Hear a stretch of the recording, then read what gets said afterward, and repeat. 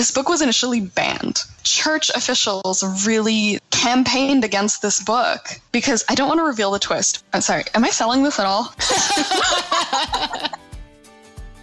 Hey readers, I'm Anne Bogle, and this is What Should I Read Next, episode 152.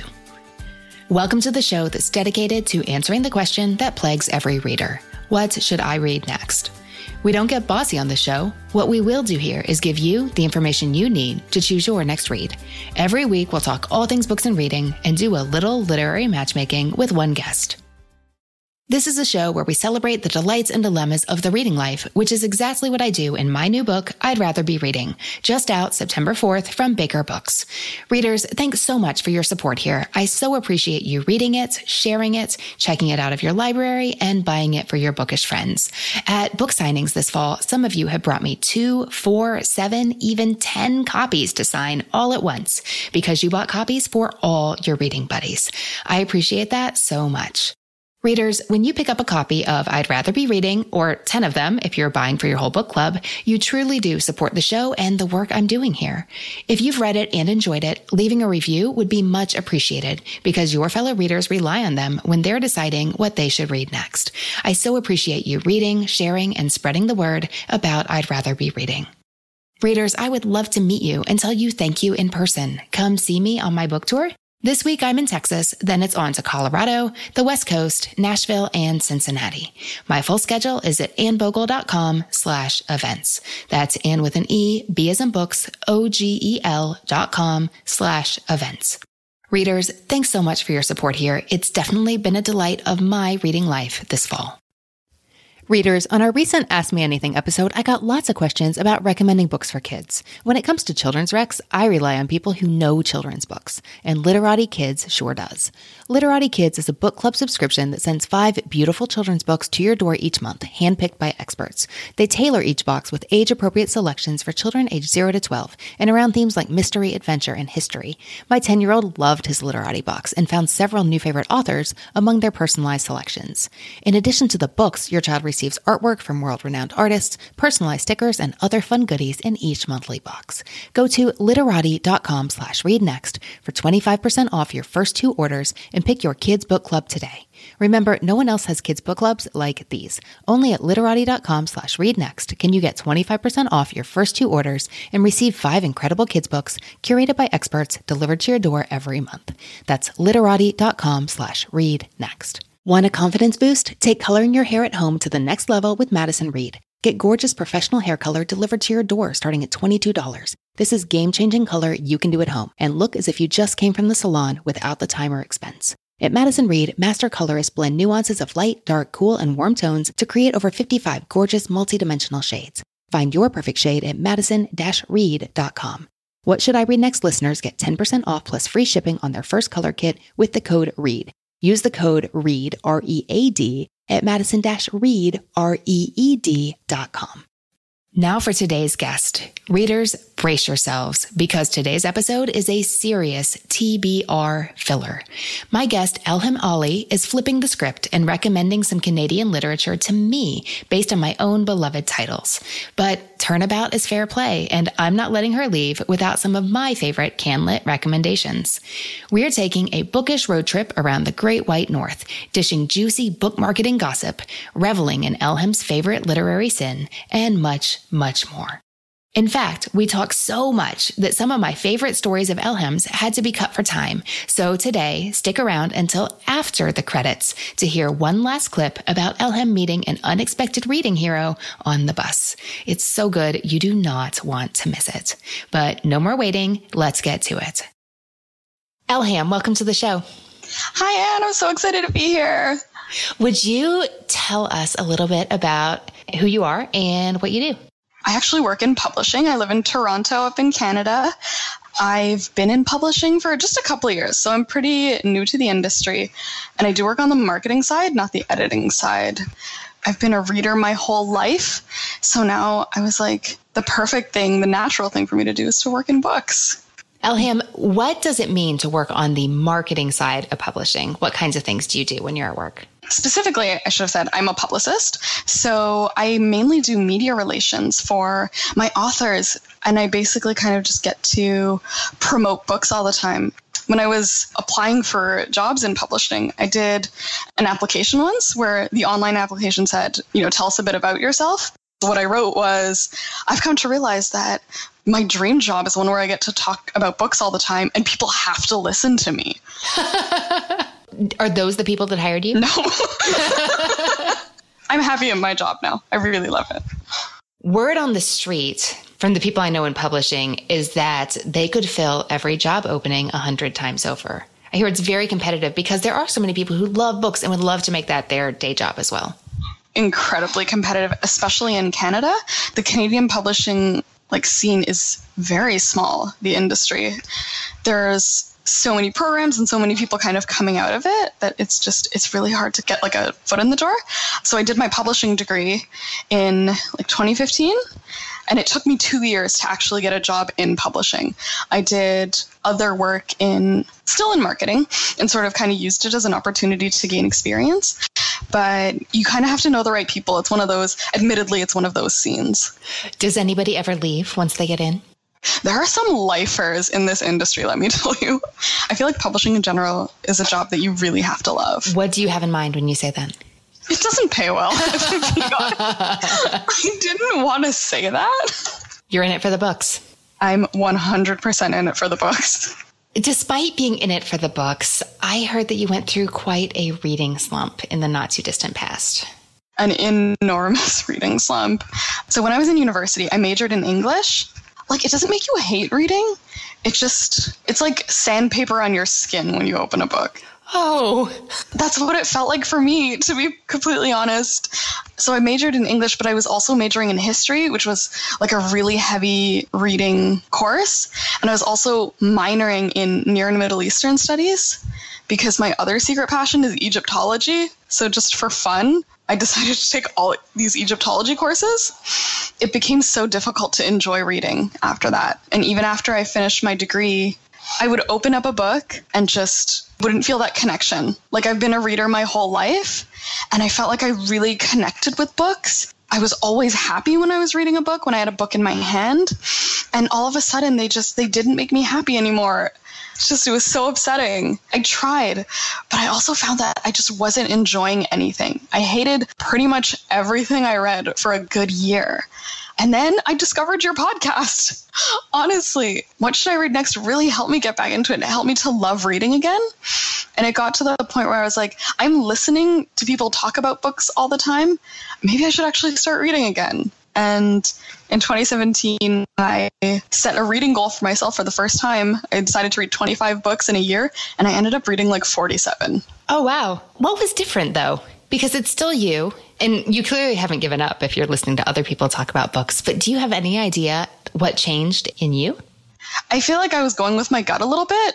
At the beginning of 2017, I really wanted to read romance books. I don't know why. So I was like, you know what? I'm just going to go with it, and I'm going to pick up romance books. Anything I don't like, instead of trying to force myself through it, I'm going to put it down and I'm going to find a better book. And that it makes reading feel good again. And I think having that goal really helped me. And I started tracking my reading, and I think I might have had just a bit of a cooling off period where I was far enough away from the horrors of undergrad. You gave yourself freedom to read what you wanted, and it changed everything. It really did. I won't lie, though, 2018 is not as easy as 2017 was, and that's why I need your help. Oh, the honeymoon's over. Oh, that's so sad. We will see what we can do. Do you feel that in the job you have, where you are surrounded by books every day, although not necessarily the books you are choosing, not that they're bad, but they're not the ones that you automatically feel drawn to or that speak to something in you. They're the ones that land on your desk, right? Yeah. Does that have something to do with it? Working in marketing, it's not like editorial where you have to read everything that you are working on. You can skim through it and you really want to get to know the book as much as possible, but you don't have to read every single thing. And it gives you a lot more freedom to read what you want. So in my last job, I really was reading whatever I wanted and it was great. But now I think I'm reading a lot more for work than I was before. I feel like that might be a little bit draining, if I'm being honest. I really hope none of my authors listen to this. You said that you had an ulterior motive for wanting to be on the show. I do. I'm very sneaky. Listening to your podcast, like I obviously have so many fabulous book recommendations all the time, but one thing that I've been trying to do is to read more Canlit, like more Canadian books. And I was like, I would love to be able to recommend some to Anne too. There are some really great ones. Everybody should know about these books. That's one of the beauties of reading, is that feeling where you're like, I want to tell everybody about this book. I want to scream it to the high heavens. So I'm going to do that today, if you'll let me. Oh, I am ready. I'm really impressed by the amount of research you've done. So you listened to episode 62. What should Anne read next? I don't remember what books I called favorites in that episode. What did I choose? So for your loves, you picked Gods in Alabama by Jocelyn Jackson. I did. How about that? I mean, I do. I really love that book. I don't remember picking it, but I stand by it. Your next pick was A Great Reckoning by Louise Penny. A Canadian author. Yes. Sorry, this is a quick aside. Working in Canadian publishing, we do a competition every year. It's called Pub Fight. It's like Fantasy League, but for publishers. You do it in-house. You create teams, you create your own league. And then there's this third-party organization called BookNet Canada. They do data analytics, and so you can go to them for like sales data and things like that. And so they send you a catalog of all the books that are coming out between September and December of that year. And you hold a fake auction in your office between the teams. You build a list of 10 books. You have $200,000 to spend. You kind of pick the ones that you think will sell the best. And between September and December, you use real-time sales data to kind of see who made the best bets. That sounds so much more interesting than Final Four, or whatever you call it, March Madness. We're big basketball fans in my house, and this is way better, trust me. My team, I pushed them to pick the new Louise Penny book. I was like, Anne talks about it all the time. I'm sure we spent a lot of our budget on that. That sounds like a good bet. I'm just going to leave it at that. So your third pick was Deep Work by Cal Newport. Really? These are the books I chose. Yeah. I mean, I really like all those books, but the genre that I naturally gravitate to the most is the wistful, a little bit melancholy, lyrical, kind of poetic. I mean, I like my books to move. I like them to have a plot, but I have a lot of patience for a slow to develop story in the vein of Wendell Berry, Marilyn Robinson. I love the new Fatima Mirza, Kent Harif, and goodness knows I talked about Crossing to Safety enough on this podcast. So I imagine that I was trying to give some variety, which I really did apparently. I'm kind of proud of myself for branching out a little, because I do know and love and enjoy a wide variety of genres. But if I have an hour to myself on a Saturday morning, which almost never happens, that's the kind of book I want to sit down with. That actually changes things. Those words that you use, like wistful, lyrical, poetic, I might end up recommending different books than I wrote down. I remember what I said I hated. Really? You know, you're a publicist. You talk about books semi-publicly for a living. I think if you're going to say that you don't like a book, you need to have a good reason why. And I always try to be gracious, knowing that just because a book isn't for me doesn't mean it's not for other people. And the book that I chose, and I wouldn't have used the hated word, I would have said not for me. It was Love, Loss, and What We Ate. Yes. I just really was able to finally articulate in the course of reading that book. And I think this plugs right into what I do really like. I like books that are reflective and contemplative. And I love books that look at events of the past with a long lens. And I thought the way she wrote was engaging. I didn't know anything about the author's previous life and work. And I think if I had that connection, that would have given me more perspective and more rootedness in the material. But she was telling stories that were very, very fresh, that didn't have that long lens. They had a very short view. And if I'm going to read a memoir, which that was, I want that really broad perspective. That makes a lot of sense. When I was thinking about the books that I wanted to recommend, I know how much you love a food memoir at the same time. I do. So there was a book that had initially come to mind, but then I thought about what you said about, long lens and having that real sort of like depth of perspective. And I was like, oh no, I'm gonna have to strike this one off. What was it? It's called The Measure of My Powers. Oh, I don't know this. Her name is Jackie Kaiellis. It's also a beautiful book. It's one of physically the most beautiful books I've ever seen, but it is a little bit fresher than I think would work for you. I like fresh. I might just not put it on my shelf of honor and read it 17 times in the next 20 years. The subtitle, something like Love, Misery, and Food in Paris or something. Oh, I like her. I can already tell. She was a famous designer. She was very successful, but she wasn't happy. And so she sold her business and went to pastry school in Paris. And now she owns a successful bakery in Vancouver, in BC. And she runs food tours in Paris and is just like living her best life. That's 2 dream jobs in one. Right? Wow. It is. It's really good. I really enjoyed it. That's a side recommendation, not an official one. Oh, I appreciate that. I'm here for the side recommendations. Now I'm reading, we should maybe skip this because this isn't going to help you. I'm not in the middle of a novel. I'm almost done with a new Anne Lamott. It's called Almost Everything, and I'm really enjoying it. And I'm also reading, Your Egyptology is my urban planning. I just really am fascinated by what goes into urban design, the structures of the world we live in. I love it. So I'm reading, obviously, The High Cost of Free Parking. I think it's actually a textbook. It's like an 800-page paperback, and it's making me read it out loud to my husband. It's so interesting. Why do I love that title so much? Is it literally about parking? It is literally about parking. And is it engaging? Because I find topics like that can be, even Egyptology, like, I love it to pieces, but there are some books that just suck all the fun out of these things that you love. I know what you mean. And I was worried about that when I got it, because it's not the kind of book that you can walk into a bookstore and browse before you buy. They don't have this on the shelves. Maybe there's some design school someplace that does, but my neighborhood bookstore would not carry this. I'm pretty nerdy, but I think it's pretty great. Mm-hmm. There are definitely some traffic studies where I'm like, yeah. Let's move it along. But he's quoting everything I've read because I'm a urban planning junkie. And I mean, what he's doing is talking about things that we know and we see in everyday life. We just don't think about how they got to be that way.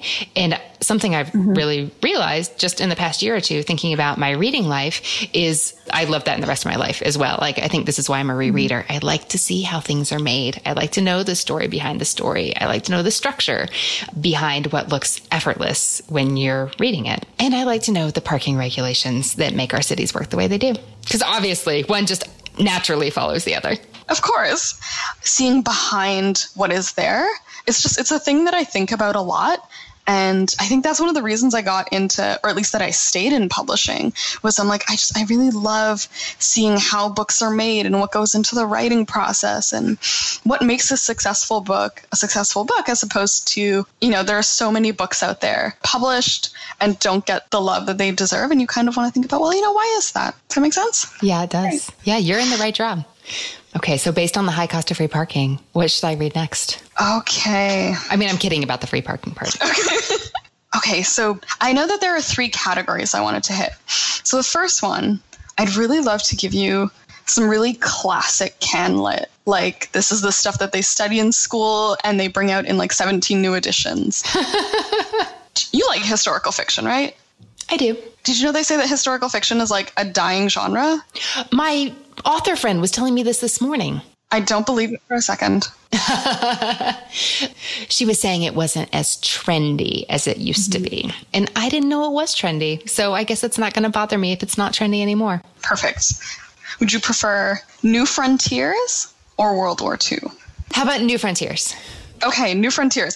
It's called Settlers of the Marsh. It's by Frederick Philip Grove, and it was written in 1925. I don't know this one. It is incredibly historical and very unknown, even in Canada. So this book is about a Swedish immigrant to Canada in the 1920s, and he moves to Manitoba. How much do you know about Canadian geography? I know that's west. Okay. This could get ugly really fast. Okay, I'll give you a quick lesson. So I haven't taken a Canadian history course in a while, but if I'm remembering correctly, in the 1920s, or in early Canada, basically, the Canadian government, once they'd kind of opened up to those western provinces, the real like interior of the country, which is all prairies, or mostly prairies. I don't want any Western Canadians getting mad at me. They would encourage European immigrants to come in and settle those new areas. And this book essentially talks about one of those immigrants. His name is Niels. He's moving to Manitoba from Sweden, and this book is all about his Canadian dream, similar to the American dream. He wants a house, he wants a farm, he wants to fill it with children and live this wonderful new life, but very quickly, his dreams are crushed. I'm not going to tell you how, but it is very upsetting. And the rest of the book is kind of how he throws himself into his work and into building this dream home, even though he's not going to have his dream. How does that sound? Does that sound promising at all? That sounds intriguing. Okay, more intriguing. This book was initially banned. Church officials really campaigned against this book because I don't want to reveal the twist. I'm sorry. Am I selling this at all? I really love stories about the seemingly foolish quest that nobody understands, that the hero's like bent on, and the kind of hopeless romantic idealist thing. Mm-hmm. So I'm intrigued. Just trust me on this. It wasn't a book that even I thought I would enjoy, but it was, don't tell my professor, the only book I finished during that course. When you said like lyrical, wistful, really sort of engaging writing, it is that. I had a friend in university who took a course that was called like Books About Nothing. I kind of thought about this book because it's a man throwing himself into his work. It's a man, you're watching this man build a house and build a farm. I am always interested in any book that makes a reader say, trust me, just read it. Okay, another category that I really wanted to hit was Indigenous literature. There's so much to choose from. Indigenous literature is more and more becoming something that people in Canada, readers, really care about. They're magnificent. Honestly, I wish I could send you a whole entire list, but I've narrowed it down to 2. So when you talked about Gods in Alabama, you said that you really like a sensitive topic, but that's dealt with really well. Yeah. The history of Indigenous people in Canada it's not great. When Canada was born, I guess when North America was born, we know that the Indigenous people were really mistreated. We had a system in place called the residential school system.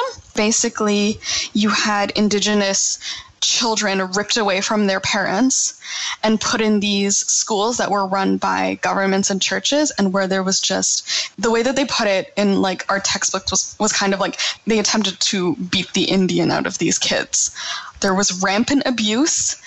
In our old textbooks, they always had this picture. It was a before and after picture of a young boy. Like he started out in his traditional clothing and he ended with his haircut, wearing pants, standing really sort of straight and hard. And it's a very upsetting history. And what a lot of books by Indigenous authors deal with is not just that system, but sort of the legacy of it. The way that trauma can kind of be passed down in families because these kids were eventually sent back home and there was no way for them to really deal with what happened. So the books that I'm considering recommending to you, there's 2 of them, both kind of deal with this, but in different ways. How do you feel about magical realism? I'm good with magical realism. How dark are you willing to go? Ooh, I think I can go pretty dark, but not graphic. That's kind of the deciding factor because one of the books is literally my favorite book of all time. It's always first in mind when I have to recommend things to people, but I also realize that people have different sensitivities. I worked at a call center right out of university, and I gave this book to 2 of my coworkers back to back. It's very, very short. It's like not even 200 pages, I think. And so the first coworker who read it was like, I loved it. It's very beautiful. It's very lyrical. The other girl came at me and yelled at me at the beginning of a shift. Yelled? She yelled at me in front of everybody. She's like, why would you make me read this? It was so disturbing. And I was like, I'm sorry. So this is not the one you're recommending to me? No, sadly. What was that book? It's called The Lesser Blessed by Richard Van Camp. Ooh, that's a nice title. It's an incredible book, but it does get very dark. It's also very funny, though. So if anybody is interested in that. But the book I am recommending is Monkey Beach by Eden Robinson. I don't know this one. Just to give you a synopsis, it is about a young woman. I think she's about 20. Her name is Lisa Marie, and she is Haisla is the tribe that she's from, and they live in British Columbia, basically right on the west coast of Canada, right above Washington. One day, her brother goes missing, and he is like the golden boy in their family. She's a little bit like rough and tumble. She gets into fights. She hangs out with the wrong crowd. But she's trying to get her life together. And then they wake up one morning and they get a call that the boat her brother was on has gone missing. And so she gets on a boat and decides to go out by herself and try and find him. Monkey Beach is the name of the place where she thinks she is. So she's heading to Monkey Beach. She's on this boat, and at the same time, she's kind of reflecting on her life and what brought them to that moment where all of a sudden her brother might be dead and nobody knows how or why or what might have gone wrong. How does that sound? That sounds really interesting. So the magical realism element is that ever since she was young, Lisa Marie has seen visions. One of the ones that she sees a lot is like she calls him like a troll man who appears in her bedroom whenever something bad is going to happen. And so she'll go around and she'll try to kind of stop these things, but obviously you can't mess with fate. And it's all about, aside from this mystery of like what happened to her brother, this is very much a book that's like about family and about community. And there's so much of it that is just so descriptive of the Indigenous community that she's living in, and just the descriptions of her relationships with her family, like her grandmother and the way that her grandmother passes down that culture and the knowledge of their people down to her, and the way she appreciates that is such a huge part of this book. There are trigger warnings. There are some really upsetting scenes, but it's also a very heartwarming book. I really think that you'll enjoy this one. I'm curious to check it out. Okay. We're talking about, settling in the prairies and intergenerational trauma. I wanted to give you something a little lighter, a little bit more fun. I really think, considering the other books, you should read Nothing Like Love by Sabrina Ramnanan. I don't know this one either. It came out in 2015. It was her debut novel. 2015 was my reading slump year. I read that and I loved every second of it when I hated everything else. So this is a book set in, I want to say, the 1970s.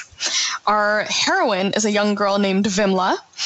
She lives in Toronto at the start of the book, and the book is her thinking back on her time in her home in Trinidad. Most of the book is set in Trinidad, in a small village. At the very start of the book, Vimla, who is the golden girl of her village, she works at the school, she gets the best grades, everybody loves her, she's so responsible, and then she's caught in a field holding hands with the priest's son. Oh, scandal. Literally just that. All they're doing is holding hands, but it does just that. It causes a scandal, and she loses everything. Everybody's talking about her. She loses her job. She loses her scholarship. And the priest's son is shipped off, made to marry someone else. The book isn't just her perspective.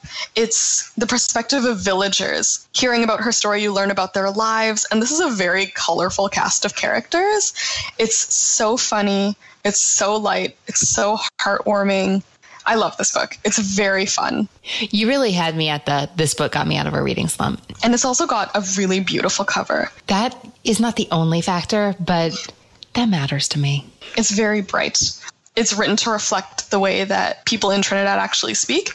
One of my best friends is from Guyana, and I got him to read it to me like with an accent. If you know how it's supposed to sound, it's fantastic. Can I borrow your friend? That sounds great. I will get him to call you. So, Anne, which do you think you'll read first? I think I'm going to read the Sabrina book. So we just went really quick to a first name basis. But, we have a mutual friend. Oh, that sounds really cheesy. But I am especially intrigued by that one, although I think they all sound really interesting. I'm just really intrigued by You Didn't Love Anything More in 2015. It's genuinely fabulous. Okay, well, I am so curious, and I will let you know how it goes. Are you ready for Turnabout is Fair Play? I'm super ready.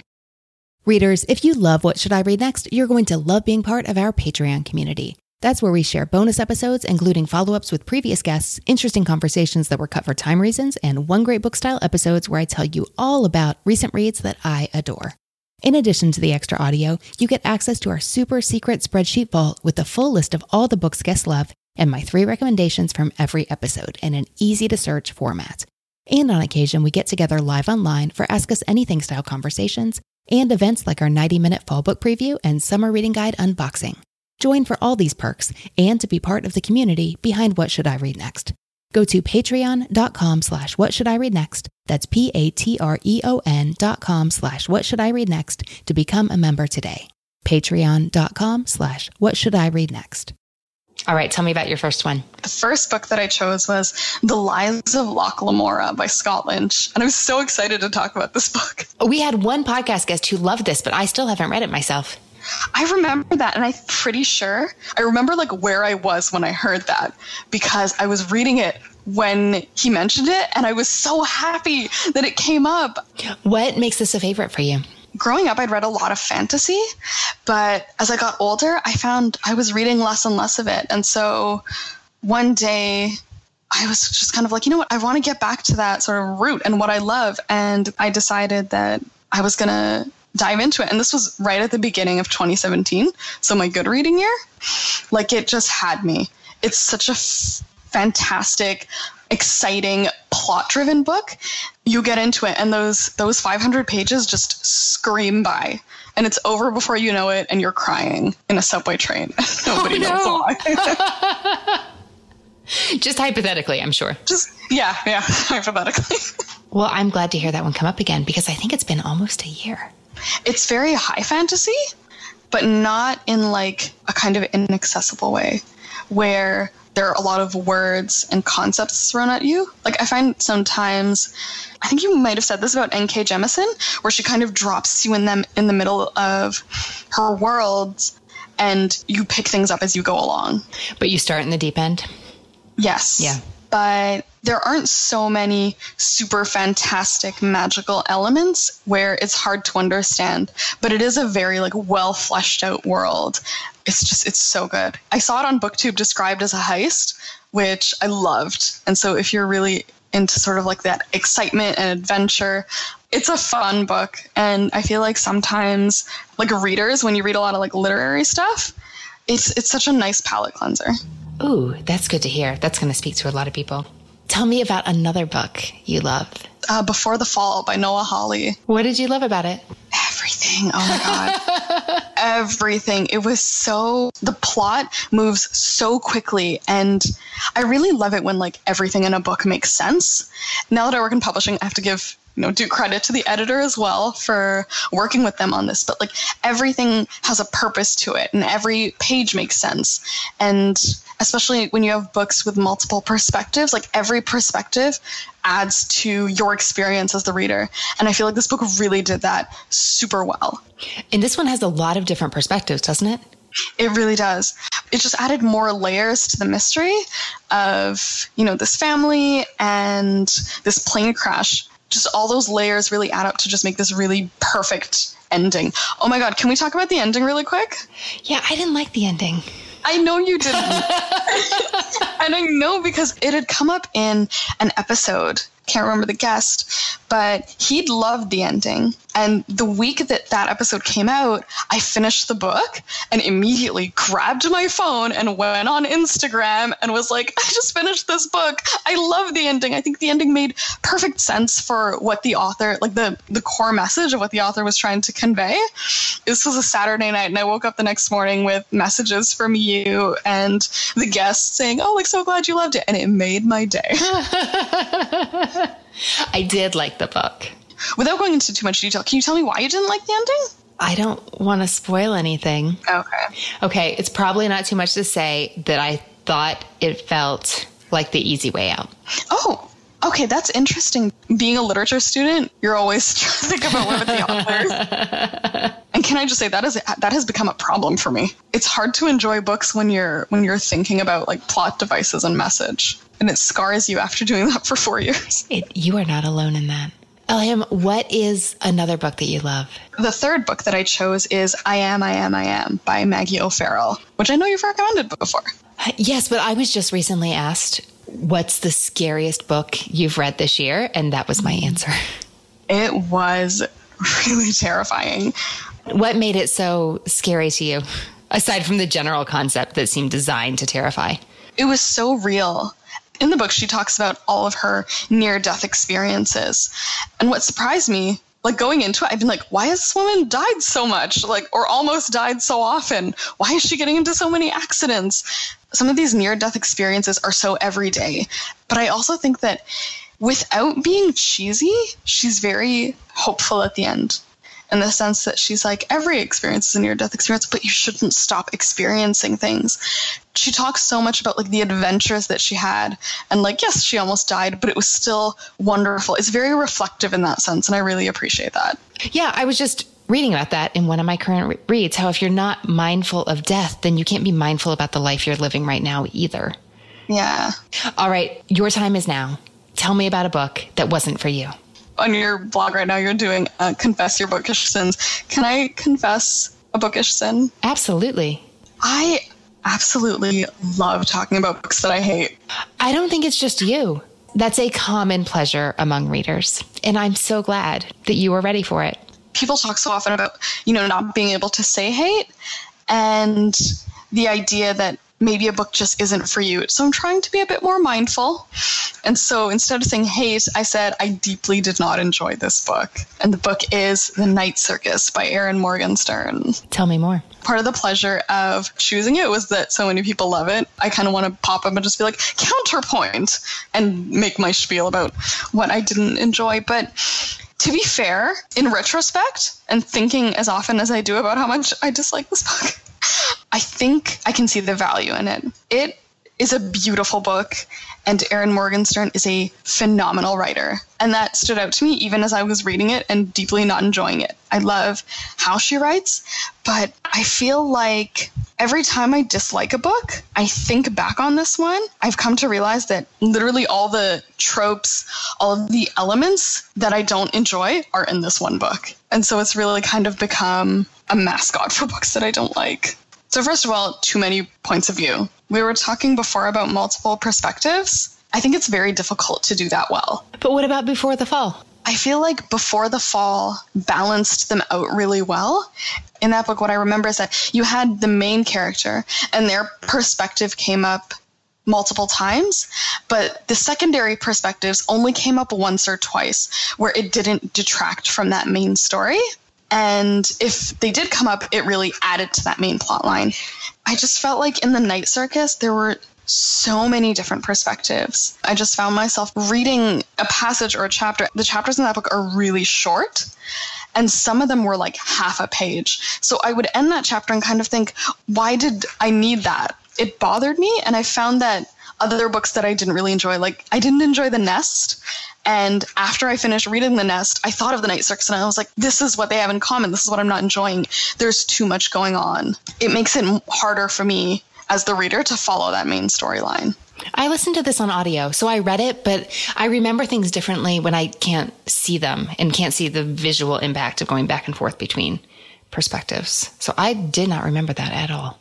Was it easier to follow in audio? I don't know, because you can only experience a book for the first time once, and I've never read it in print, though. I didn't have a hard time following it. There was only one voice, and it was Jim Dale, which didn't hurt.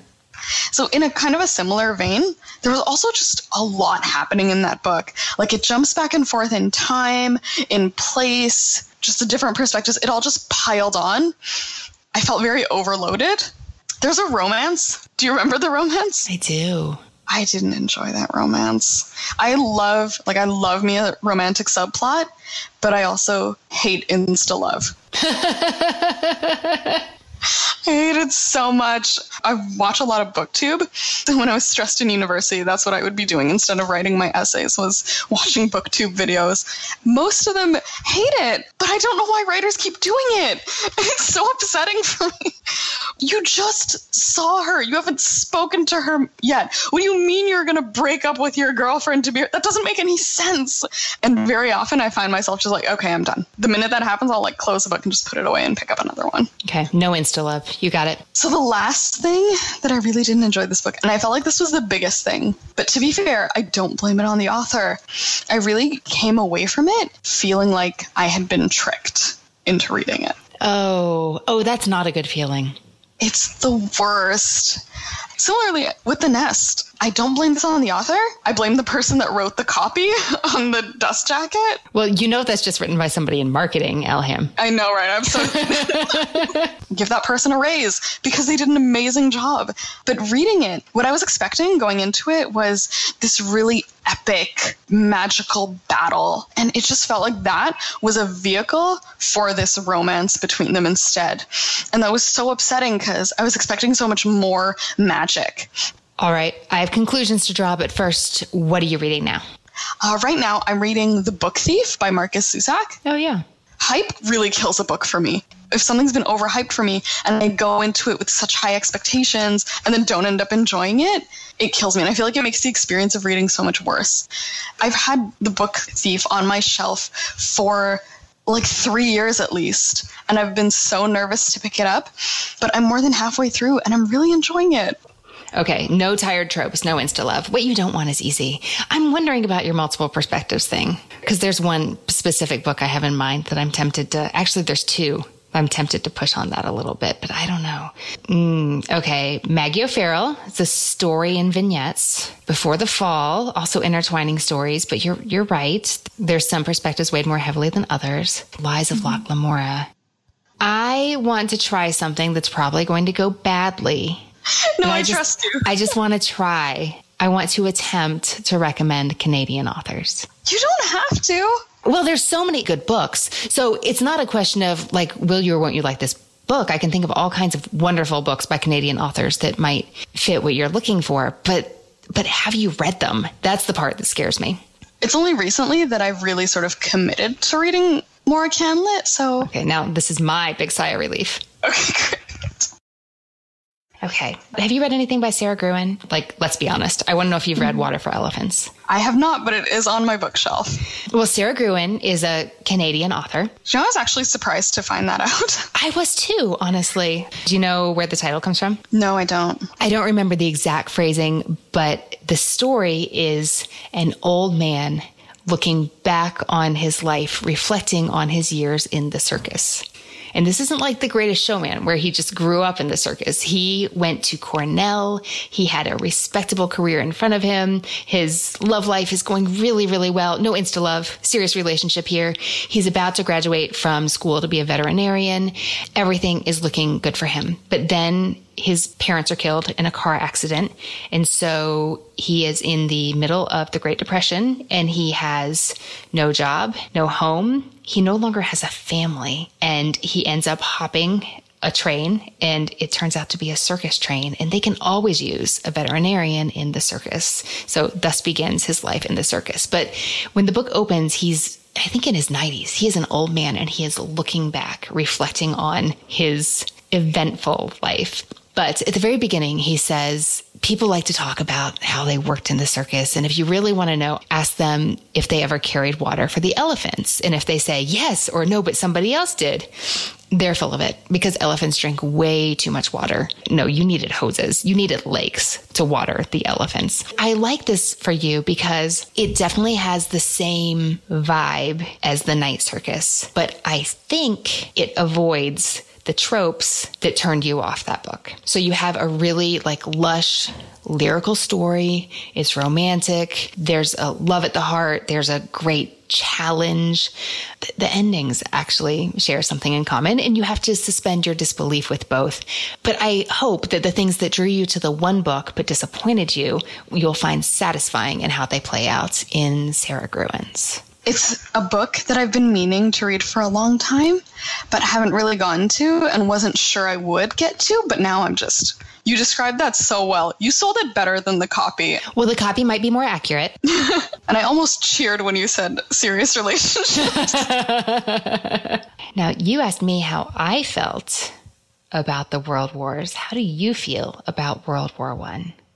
I have not read much about World War I. I know more books are coming out about the World Wars, and I'm kind of intrigued. Honestly, this book lacks the excitement of the books on your list. Because even Maggie O'Farrell, I mean, she's not writing a heist, you know? Mm-hmm. And yet there is so much breathtaking stuff happening on every other page. I have the advantage here of you recommending 3 books that you loved to me before we got started. Actually, I got a bonus, so it was like 4 or 5 books I loved. And I wonder if this book might fit more in the veins of those books. It's by an author who grew up in Maryland, but spent summers growing up in Nova Scotia. So she has serious Canadian roots. Can we count that for something? Absolutely. So the book I'm thinking of is by P.S. Duffy, and it's The Cartographer of No Man's Land. Is this one you're familiar with? I've never heard of it. Okay, it was her first novel. It came out about 5 years ago. It's historical fiction, World War I. It opens in 1916. And the reason a lot of readers have really connected with it is it exposes these aspects of this well-known conflict that many, many people, not even Canada's citizens, were unfamiliar with. It goes back and forth between the Canadian home front during World War I and France, where a Canadian son has left his Nova Scotia fishing village, and Duffy is writing about what she knows, to join the war. And the reason that he feels compelled to do this, because he is not the kind of man, by his own description, who wants to go fight in the trenches. But his brother-in-law has disappeared. He's gone missing from the front lines, and nobody knows where he is. And what the family has heard sounds disturbing and a little suspicious. And this is the only way this family can see forward. But of course, because this is a novel, something terrible pops up at home as well. This man is in the trenches in World War I, but there's something going on with his son back in Nova Scotia as the village itself is dealing with this disruption in the community. Mm-hmm. What do you think? It sounds really interesting. I haven't read a lot by authors who live in like the Maritimes in Nova Scotia, Newfoundland, those kind of authors. So I'd really like more of that. And then I was thinking about Emily St. John Mandel because I just love her. But I don't know that you would love her. But that scares me so much. I've been meaning to read Station 11 for the longest time. Oh, please read it. Okay. But I'm wondering about Sharon Bela, The Boat People. Oh my God, I'm going to cry. What? Tell me. I made this pitch intending to recommend that book to you. Oh, yay. Okay, tell us about it since I brought it up. It was one of my favorite books from last year. It just came out. It is this very beautiful, emotional story about a father and son who are Tamil refugees trying to get into Canada. Did you know it was based on a real event? Yes. I think it was 2009 when a boatload of refugees from Sri Lanka showed up on the west coast of Canada and I think were turned away. I loved that book so much. I messaged the author, the editor. I emailed her and I told her how much I loved it. I've got to meet Sharon Bala multiple times. She is wonderful and it's a beautiful, beautiful book. I don't think I'm doing it justice. I don't think I'm doing it justice is also the kind of description that really perks my ears up about a book. Right before this, I listened to the episode with Chatty and recommended that in comments. I'm so glad you did. That seems like a great one for her. All right. In that case, we're going back to Emily St. John Mandel. Okay. Canadian author. This is her third book, I think. You know about Station 11. I've talked about Station 11 a lot on the podcast. Because of the mystery element that is present in Station 11, but to a lesser degree, I really like the Lola Quartet for you. Oh. Do you know anything about this? I have no clue. I thought Station 11 was her first book. A lot of people did because I think it was really her breakout. And so now, like, my copy of the Lola Quartet says by the author of Station 11 on the front, because I bet they printed a whole bunch more copies now that that one really hit it big.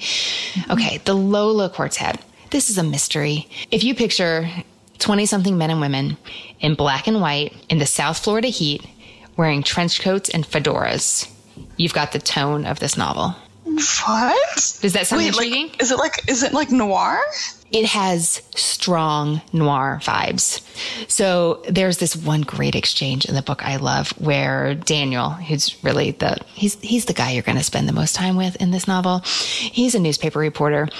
He wears his trench coat. He wears his fedora. He's hanging out in the newsroom talking to one of his buddies who watches him and observes, like, you know what? I think your deal is that it's not that you want to work at a newspaper per se. It's that you want to work in 1925, which really sums up a lot of the tone of the story. I love that.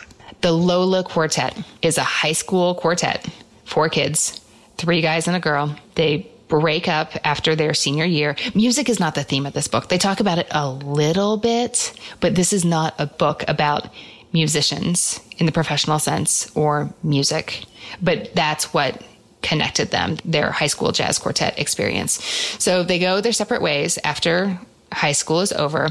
But 10 years later, they're brought back together in this really interesting and unexpected turn of events that involves the housing collapse, drug dealers, an unexpected pregnancy, and a just really interesting but not unbelievable coincidences.